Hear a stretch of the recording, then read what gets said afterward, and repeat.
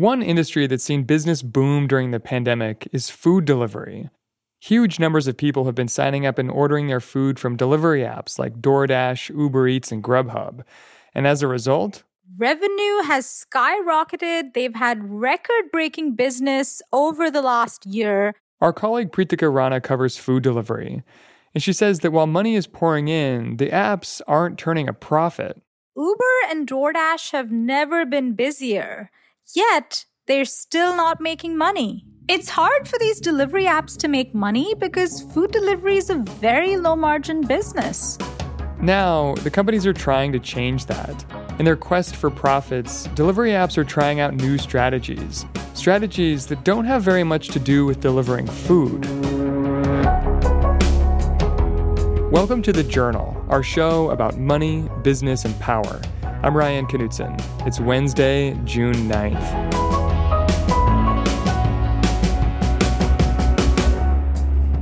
Coming up on the show, how food delivery apps are pivoting in their search for profits.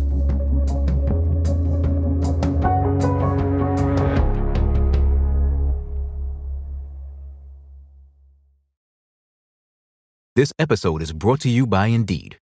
We're driven by the search for better, but when it comes to hiring, the best way to search for a candidate isn't to search at all. Don't search, match with Indeed. Use Indeed for scheduling, screening, and messaging so you can connect with candidates faster. Listeners of this show will get a $75 sponsored job credit to get your jobs more visibility at Indeed.com/journal. Terms and conditions apply.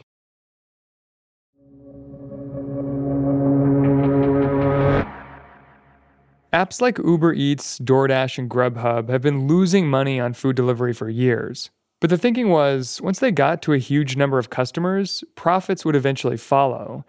It would take a lot of time and billions of dollars to get there, but venture capital investors gave them the resources to do it.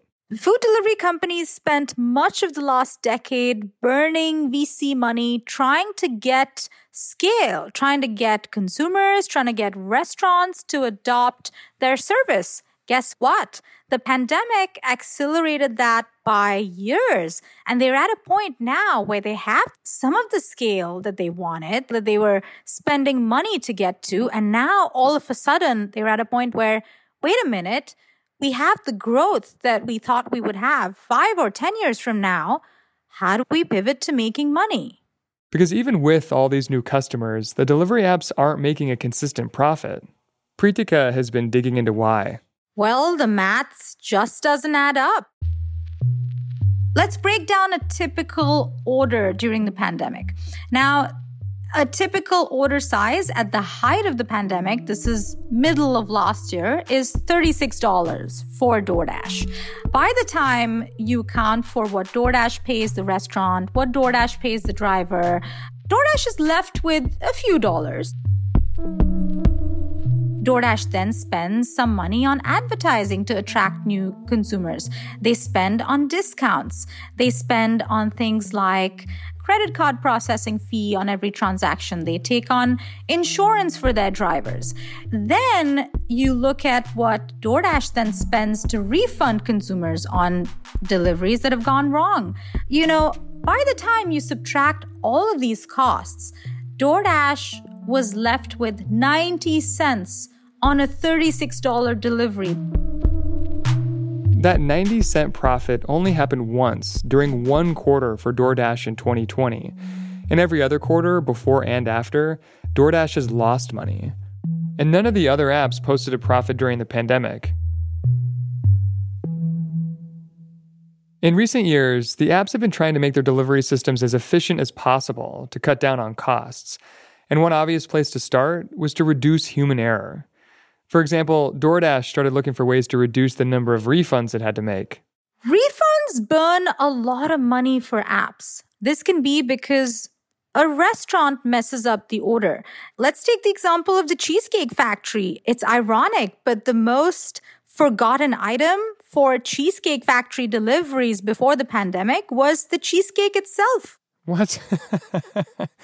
Right. You're ordering from Cheesecake and they forgot the cheesecake? Right. And that's because what restaurant staff would do is that they would pack your hot food and then say, you know what, let the cheesecake sit in the fridge for a little more time until the dasher arrives, and then we'll pack the cheesecake in with the hot food because we don't want it sitting there, melting.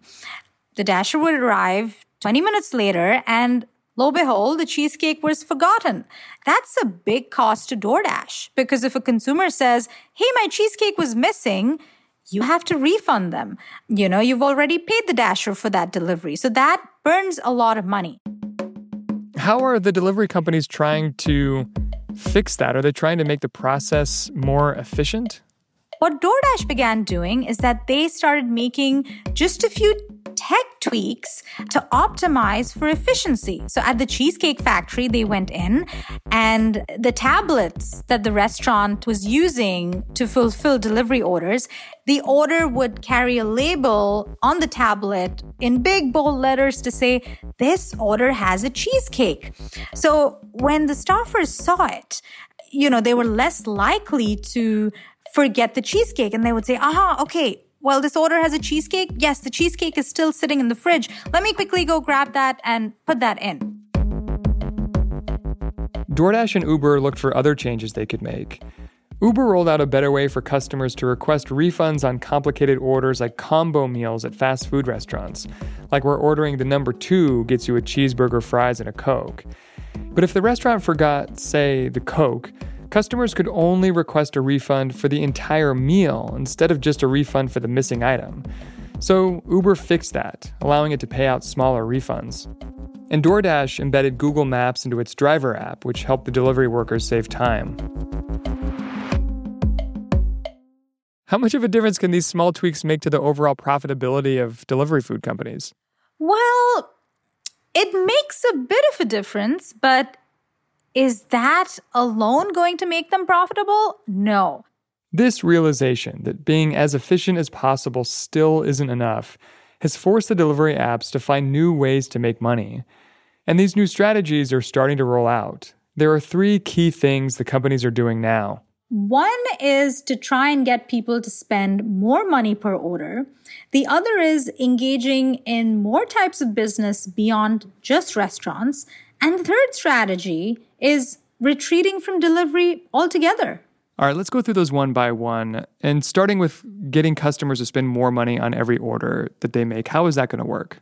One of the big things that they need to do is raise people's average order sizes. A $20 burrito is just not lucrative enough. So one of the things that they're doing is expanding into things like grocery delivery, delivering alcohol, delivering from 7-Elevens, delivering your toilet paper and toothpaste.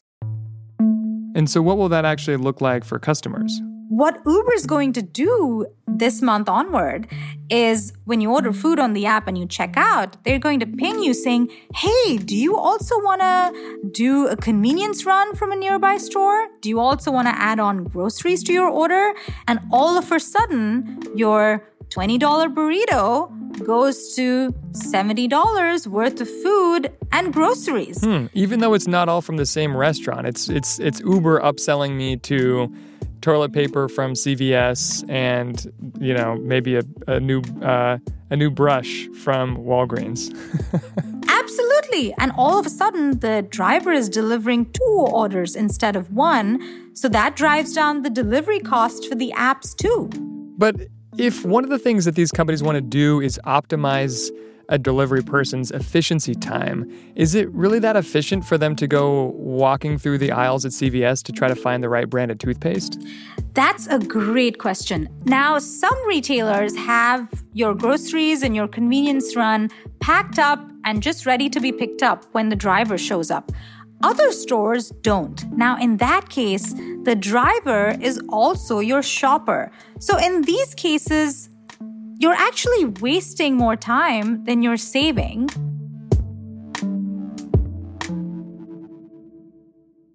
What do we know at this point about whether or not customers are actually adopting this?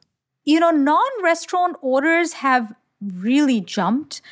For DoorDash, non-restaurant orders grew 40% in the first quarter of this year compared with the fourth quarter of last year. And now non-restaurant orders make for 7% of DoorDash's overall orders. So it does seem to be working. So the delivery apps are pushing customers to order food plus something extra. But they're also trying to get away from delivering food altogether. That's after the break.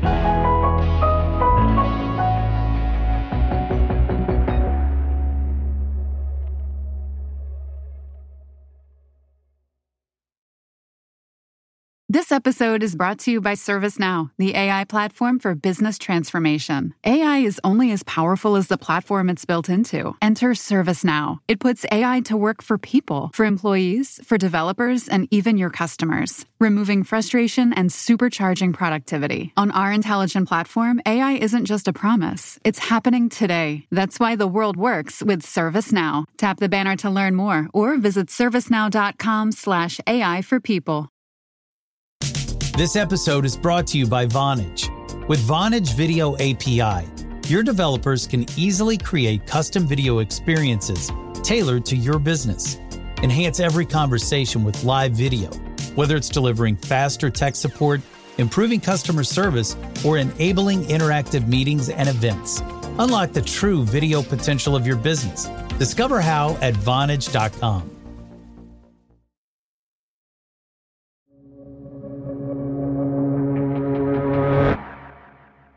Uber and DoorDash are trying to get customers to add on more items to a food order and make a little bit more money with every delivery.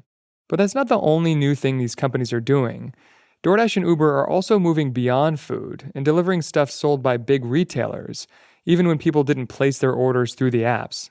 One of the other things that they're doing is acting as last mile logistics for companies like Walmart and Macy's. It's very seamless for the consumer, and often you might not even know. So say you order from Walmart.com or Macy's.com, DoorDash then fulfills the delivery. In this case, DoorDash is just working directly with Walmart. It's just working directly with Macy's.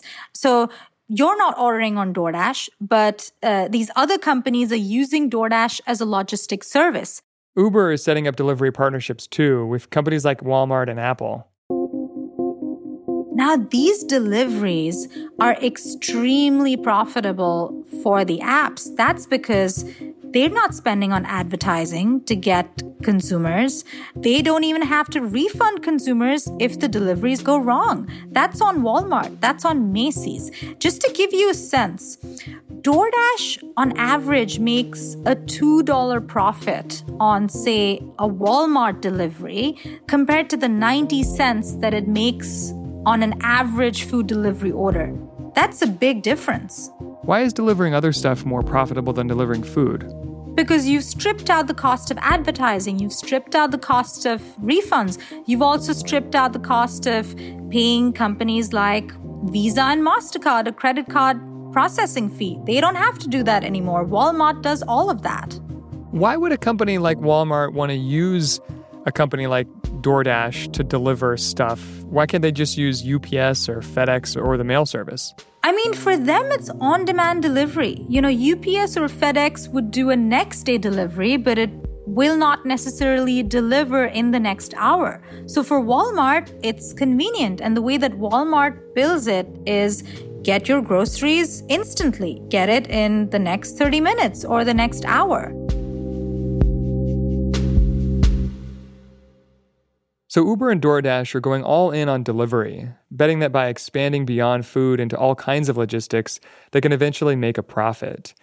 But there's one more big player that we haven't talked about yet, Grubhub. Grubhub has a completely different take on what Uber and DoorDash are doing. Grubhub says, we don't think delivery is what is going to make us money. And they want to go back to their roots of being an online marketplace for restaurants. Grubhub started out as one of the first websites where people could order food online, but the restaurants still handled the delivery. And for many years, Grubhub was profitable. Then Uber and DoorDash arrived and started delivering food themselves. So Grubhub started offering delivery too, in a bid to hang on to its customers. But a few years after that, it started losing money. Going forward, Grubhub will still deliver food, but its main focus will shift back to its website business and on offering more advertising services to restaurants. In a recent interview with the Wall Street Journal, Grubhub's CEO and founder said the company has learned that it's too difficult to make money from food delivery alone. The Grubhub CEO went as far as to call delivery a crummy business. He said, all of these things that Uber and DoorDash are doing, their play to raise average order sizes, their play to bring down delivery costs with bundling, their play to reduce errors at restaurants, their play to become last mile logistics, partners for Walmart and Macy's. He said none of this is going to work, and he was very skeptical. He thought that it still won't make them profitable. How surprising is it to you to hear the pioneer of this industry, the CEO of Grubhub, say that food delivery is a crummy business? To hear a prominent player say, you know what, we've tried this and we still don't think it'll work, that's the bit that was surprising to me. So all three of the main food delivery companies are making some pretty significant changes. What is this going to mean for the food delivery industry? And when do you think we'll know if these bets pay off? I think it'll be a couple of years before we can see the industry make money. At that point, I think the question also will be, are these companies just food delivery companies? They started out as food delivery companies, but just as we've seen in the last year alone, their pitch seems to have changed. Food delivery companies are at an inflection point now. So the next few years are going to be very interesting to see how the food delivery industry evolves. Do they evolve into so-called super apps where they're delivering not just your food, but your groceries, your toilet paper, your alcohol, and they're also powering last mile logistics for retailers? What does food delivery become at that point?